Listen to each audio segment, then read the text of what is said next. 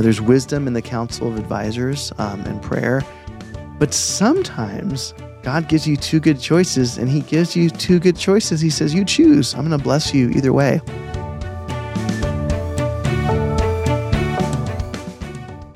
Well, hello, everyone. It's John Fanous, and I'm here with the amazing David Ding. And we're here for another podcast of Fanous Ding Connect. It's been a couple weeks. We've had some travel and stuff. David, what have you been up to the last couple of weeks? Oh, I think the last couple of weeks, I feel like I got my own spring break. Yes. Because students were on break. Yes. And then you were not here. So a lot of our church meeting stuff got canceled. Yeah. So church, you need to know this. I just want to tell you the culture of our staff team. When I go away for a week, which I did for spring break, and I'll share about that, my staff team gets really happy, which is concerning to me. And it's a running joke. And the joke is when John is gone, we have more time because we don't have as many meetings. Is that correct? Is that how you would say it? I definitely think some people on staff feel that. For me, I enjoy our meetings. So I like I like meetings, but I also enjoy.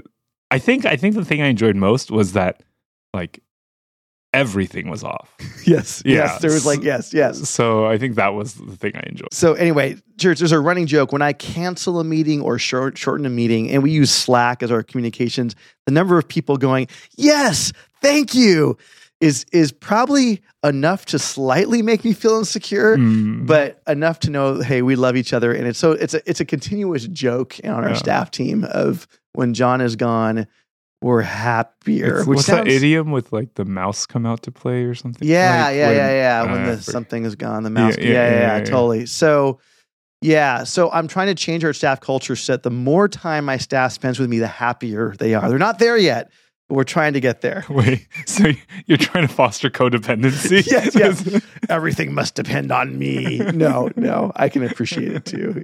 There's love on our team. It's just a running joke. So, But I was gone. I had the privilege of going with our youth group over spring break to a Native American reservation in Yuma, Arizona. We were actually on the border, and it was just fabulous. So kudos to Pastor Sarah and all the volunteers and parents who invested, and it was my joy because two of my boys are actually in the senior high youth group, and so I got to go with them and just see what God was doing in them. So super transforming experience. It was powerful. Was there a most memorable moment?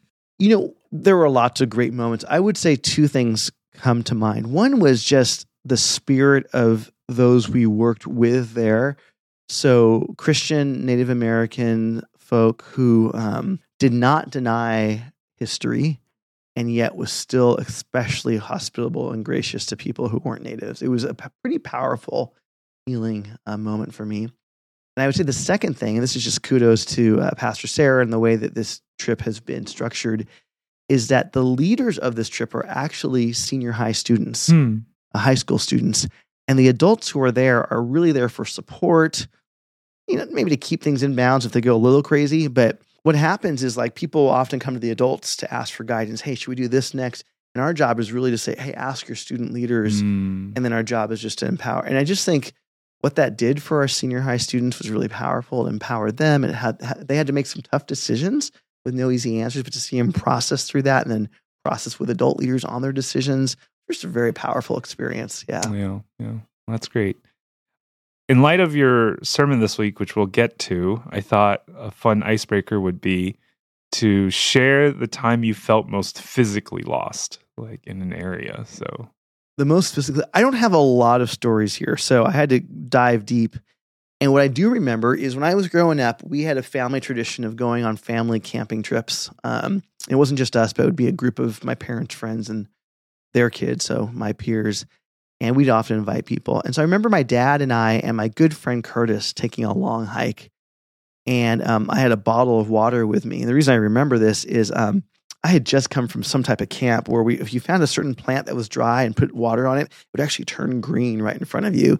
And I saw some of those plants. And so I started pouring my water out on these plants. What I remember is my dad freaking out going, don't waste that water. If we get lost or something, you're going to want that. And I remember going, whatever, Dad, this is a cool experiment. Look, these things are turning green.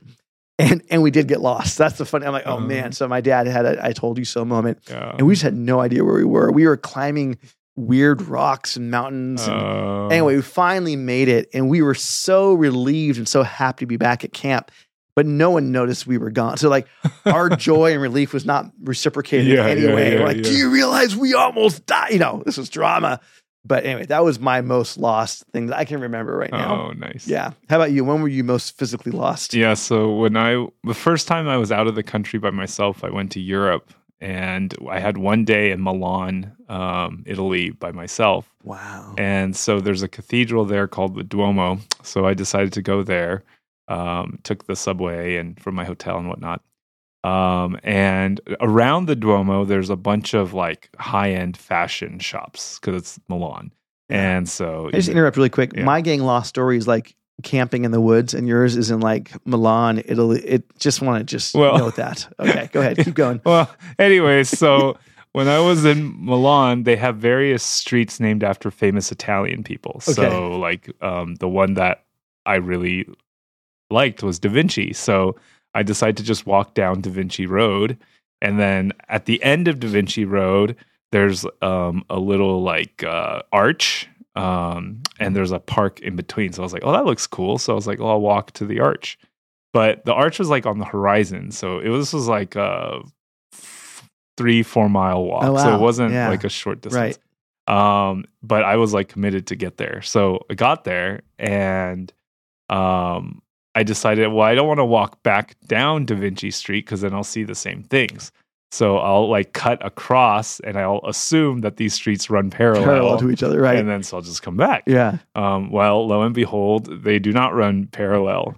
So I found myself lost in this kind of like outskirts of town, kind of outside of the touristy areas. About how old were you at this time? 20. Okay, so 19, you're 20s. 20. Yeah. And I look like a complete tourist. I have like a messenger bag. I have a DSLR camera. And there's no subway stations. And so I was like, oh shoot, what do I do? So I walk into like a cafe, but this was in the afternoon. So they were like closing down to rest for the afternoon. So this like restaurant or cafe owner doesn't speak English and I don't speak Italian, but I used what little Spanish that I have to kind of use like conjugates with him and his Italian. And I'm like trying to figure out like how to get to the subway, and it's a whole mess. And so they do have a trolley system, and I figured out that he said that I could take the trolley to a subway station. Impressive. So I'm like, okay, but then now I need a trolley ticket. Right. So then I was like, oh, do you know where you can buy trolley tickets? And then I figured out you can go to like certain stores, but all the stores were taking a break in the afternoon. So I was like, well, I can't wait around till evening. So I was like, okay, I'm just going to get on the trolley. And I bought like a day pass for the subway. So I was like, maybe this day pass will work. And then worst case scenario, it doesn't work. And then they'll find me and I'll just pay like an expensive trolley ticket or whatever. Gotcha. Yeah. You're willing to pay the fine. Right. Yeah. So I get on the trolley and there's a little box you have to insert your ticket. Oh, man. So I insert my subway ticket. It does not work. So the box starts like ringing like an alarm. And then everyone's looking at me and I didn't know what to do. So I was like, I'm just going to pretend everything is okay. So I just walk to the trolley and grab a seat and everyone's just staring at me. The driver is not responsible for like tickets because they have like auditors that I guess come. So no one everyone knew I didn't have a ticket, but no one like cared enough to like do anything about it. So I'm just sitting there and everyone's just looking at me. And then this old lady comes onto the trolley and sits right next to me. And as the trolley goes, she starts like speaking in Italian to me. And I'm like, what is going on? And then she like rummages through her purse and hands me a key. And I'm like, this feels like out of the movies. I'm like, what is going on? Yeah. And then at this point, everyone starts laughing. And I'm like, I have no idea what's going on. I feel like I'm in like a reality TV show. Right. And then she rummages in her purse again and she brings out a keychain. So I was like, oh, I think she wants me to put the key on the keychain. Oh. And so I put the key on the keychain and then she like thanks me. And then I'm like, oh, okay. Anyways, made it back to the subway station, made it back to the hotel room. But that was my most memorable kind of getting lost story. I was really hoping it would end with she was saying, I'm your future wife. Here's the key to my heart. It was like 80. No, like she jumped in like one of those like time travel things. Like what was that? Somewhere in Time. There's a movie called Somewhere in Time where a guy meets his future wife, but he has to go in the past to meet her, and then he comes back to the present. But now she's old, and she's like, "Here's how to get back to me. Here's the key to our house. Yeah. Come back to me when you were." That's anyway. But okay, fascinating. No. But yeah.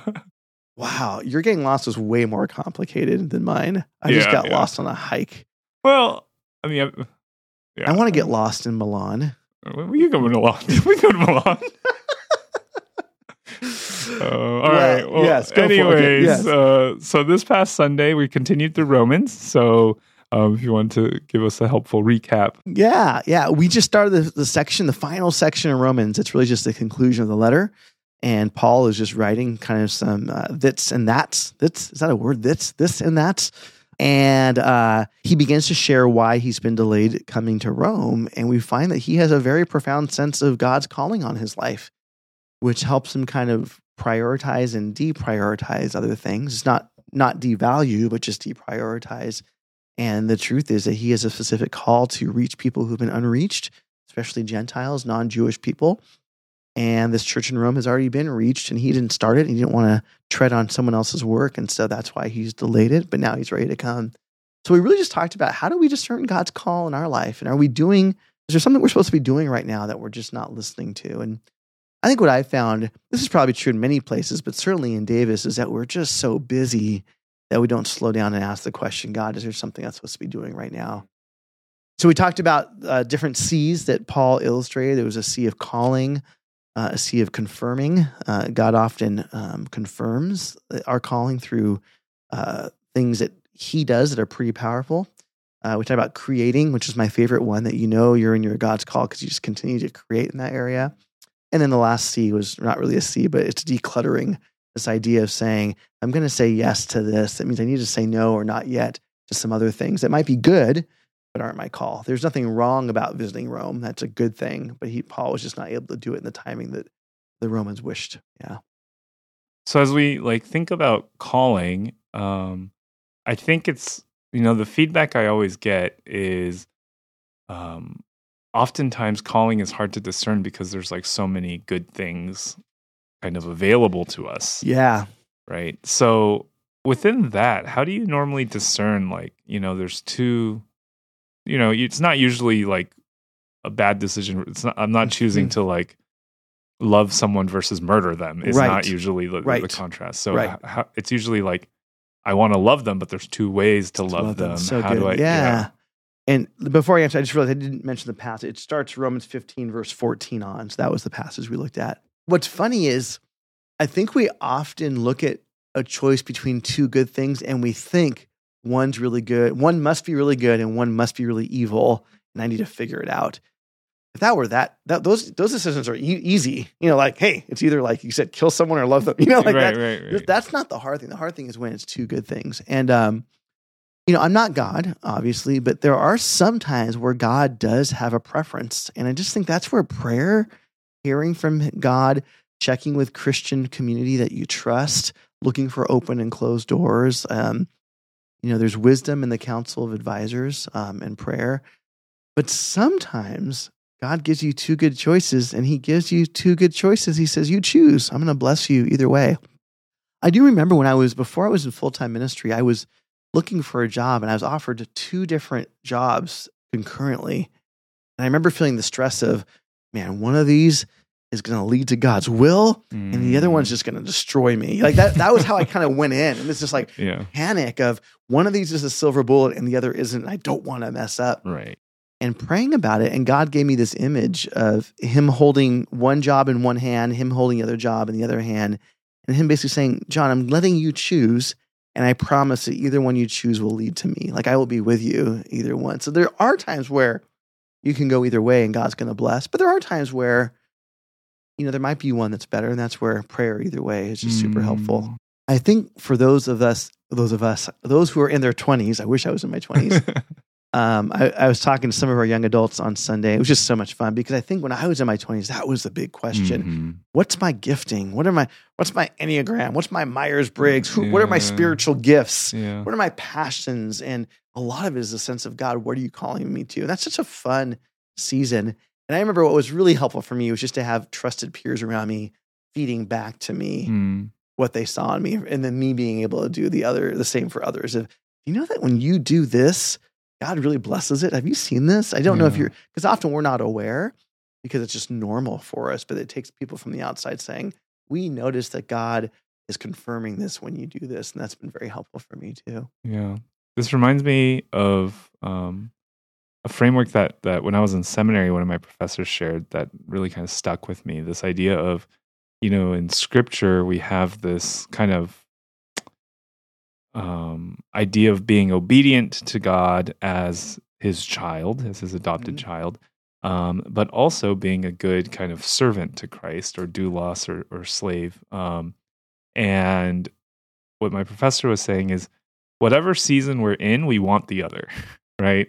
So in seasons where you're a prince or princess, and kind of the world's options are open to you, we lament and we want God, tell us exactly what you want me to do. And then in seasons of servanthood where our circumstances kind of confine us to just kind of one decision, really, we end up lamenting and be like, why aren't we a prince and princess? Right. We want options in front of us. Totally. So it's really good. One of those things where it's I think there's also a component of you have to discern your season as well. Sometimes there is that right decision in that sense, and we got to honor God in that. Yeah. But there are oftentimes these other decisions, and I would imagine in a city like Davis, most often than not, our choices, we end up having more opportunities and options open to it.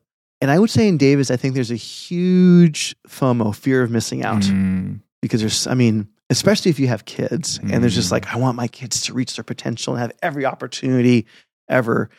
And there's this fear that if I don't get involved in all these great things, then I'm either not living up to my potential or I'm going to miss out. And part of this is good. Davis is an ambitious town, and that's not all bad. Right. Paul, if you look at Paul's resume, he's super ambitious, and ambition can lead to great, great things. I'm not against ambition, but we do need to be careful that if we're living lives with no margin and we don't have the space to just be with God, some of the most significant ministry moments happen during interruptions. You don't have a life that does that. I think we miss out. Yeah. So I think there is something about saying, for this season, I'm saying yes to this. And I'm saying no or not yet to some other opportunity. Not that they're bad, but it's a not yet. Yeah. What would be some practical steps if someone's okay, I feel like my life is too cluttered. Yeah. And I don't have enough margin or space to just be. Yeah. So what kind of things would you recommend that they do? Or yeah. And I'll just share personally. This happened for me recently of just different things going on. My schedule, I think this is maybe 6 months ago, was just super impacted. I'm I am not coming up for air. And I think in that point, I'm in a life stage. It really depends on what life. So I have a better self-awareness at this life stage, but it was I was able to ask God, where am I most affected and most needed? And I need to say yes to those things. Where are my biggest wins? And these other things, I'm going to need to ask for help and say, I can't do this right now, or I can't do it as often as you'd want me to. And that was very helpful to clear up my calendar. So I think having a sense of, there's a book called, in fact, I'm looking at it. It's called Living Your Strengths, based on the Strength Finders, I think. Is it that one, or actually it's either that book or by the same authors? It might be a different one, but they ask it. I don't know if this is the best way to think of it, but it's been helpful. Is when you do things, where do you feel most strong? You just feel like, I'm just great at this. Now, the danger of this is I'm just great is really, God, you have empowered me. So you have to be careful of arrogance, but I just feel so strong when I'm doing X. And I think the longer I live, the more that answer is crystallized. And I realize that's where I'm most helpful to people. So if I can center on this for this season, either ask for help or delegate or suspend the other things, that really helps me. But yeah, I guess to answer your question, Dave, it's where am I most effective? What's the biggest win right now in this season? And so if I can identify that, what do I do with all the other things I need help with? And often it means asking other people for help or readjusting expectations with people. so I can't do as much as I said I would, and so on. Yeah. Yeah, it sounds like we had a young adult small group conversation around something similar to this, which is like oftentimes within our strengths, God is calling us to bless others. Yes. And then within our weaknesses, God is inviting us to invite others. Oh, so right? good. And so That's a great, yeah, I love that. I'm just going to repeat that because that was so good, Dave. That in our strengths, God is asking us to serve others, because where we serve others in our strengths, it's a multiplicative factor. God blesses it multifold. But in our weaknesses, we've got to ask for help. We've got to say, I can't do this. I need help. There's some things you're able to say no to, but some things you can't say no to. Like, I have to cook every night or else my kids starve, but I can't cook every night. So who can I ask for help in this? Hey, kids, can you help out? So on. Yeah. Or inviting people into our weaknesses is such a great thing. And the other irony of this, and this, is the weaknesses that we despise doing, like I hate doing this, for someone else, it's their greatest joy. Yeah. And part of why we feel so guilty delegating is we think we're punishing people. Yeah. But in reality, we are blessing people. Imagine someone asking you to do what you love and how much joy that would bring. That is for some people what they're hearing when you ask if they can help out. Yeah. And I'm so lucky, I think, to have the people in my life. Like, I think especially once you get to know your community really well, and you start to recognize, oh, this person's strengths are here and this person's weaknesses are there. Yeah. It just becomes that kind of, it's almost like an ecosystem. It kind of just starts functioning on its own in a really cool way. Yeah. Let me just share one more error that we sometimes make, is that when we have to say no or not yet to something, sometimes those things that we say no or not yet to still need to happen. So be careful of a cold heart. Like, I can't do that. So it's such firm boundaries that you almost don't care. Yeah. It's good to have boundaries, but to think through, hey, if this no or not yet still needs to happen, what's another way for it to happen? Does it involve me giving my first attention to it? So it's kind of like what Paul is saying. Paul doesn't say, Rome, you're not important to me. It's so sorry, I'm called to this, forget you. This whole time you get this sense of how much he loves this church. It's a heart. So he's trying to figure out how to make it happen, even though he can't do it right then. Yeah. It's like, in your weaknesses, God is inviting you to invite others. It's Right. not just like throwing all these things, like throwing your burdens upon them and just running away. Totally. Yeah. So the two errors are having no boundaries and you're just like so spread thin. The other error is having such firm boundaries it comes across as you don't care. Right. And there's a healthy balance in there. Yeah. And I think even within that, it's that recognition of like, what are our own tendencies, right? Like some people, like, my tendency is to overextend, right? So it's kind of there's that ironic, like, even within this, there's a strength and weakness that we have to kind of think through. Yeah. And here's another personal story: is in this season, I'm overseeing the life groups in our church. We're about to start a search for a pastor of adults where that would move, and our life group leaders have asked, and it's a valid ask, it's a really good ask, Pastor John, can you make sure you rotate and visit our groups? Because we always love to have a pastor, whoever's overseeing life groups. I'm like, that is a great and valid request.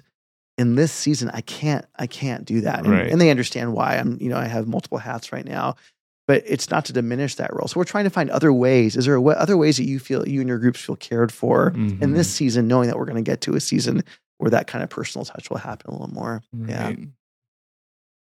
Cool.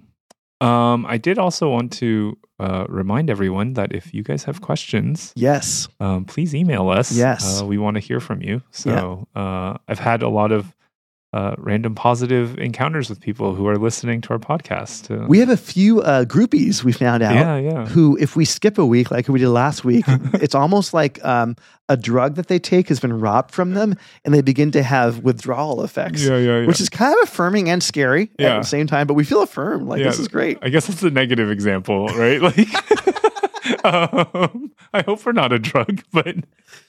You groupies are representing what my staff team should be when I'm gone.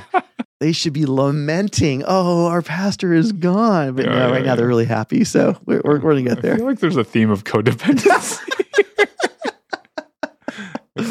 We need Daniel Tavera to be. Right. Yeah. Hey, next week, we are really excited if things work out as planned. We have Rick Lindholtz on the podcast next week. Those of you who don't know who Rick is, his parents our church was started by a small group of people, and his parents were kind of the leaders among that small group. So really, we consider his parents, who have now passed on, as the founders of our church. And so Rick was a little child as this church was started, and he has some amazing memories of that. And he's just a great guy. And Rick is a pastor in our denomination. So we're going to have him join us just to kind of talk about the founding of our church and his memories from that season and what that means for us today. And if I recall correctly, his picture's on our website, right? Yeah, his parents' pictures. If you go onto our story on our website, the top pictures of his parents. And so, it's great. Well, good, David. Any last words as we close this topic on kind of discerning your calling, or what are you supposed to do now? No, I would just say that for those who maybe feel like they made a wrong decision, I think the temptation is to kind of swim into this kind of pool of regret. Yes, and, so good. You're God is about redemption. And yes. So it's not like the end of the story for you, Absolutely. or it's not like you missed the train or anything like that. Yeah, the image I often think of with that. So sometimes we think we made a wrong decision, and the truth is we didn't. Just God is going to bless. But there are some times where we look back and say, "Man, had I known what I know now, I wish I had done this." And those are, we've made poor decisions. But I often think of God as a GPS in that respect. Like if you are on you're going on a road and you make a wrong turn, the GPS begins to reroute you. Yeah. It's longer, and maybe it takes a little more time. It's not as convenient, but with God's grace, He makes use of that and brings you back. And that's the great thing about it. You still get to where you need to go. Right. Yeah. God is gracious. It may be a little painful, but God is gracious. Yeah. And you see things you wouldn't have seen. That's right. You have a story to tell. You might get lost in Milan along the way and have stories to tell. Old ladies hand you keys on a trolley, It might be your future wife from the past. Yeah, right. All right, you guys. Hey, God bless you. We love you guys so much. We're looking forward to finishing up Romans the next few weeks. And happy Easter coming up too.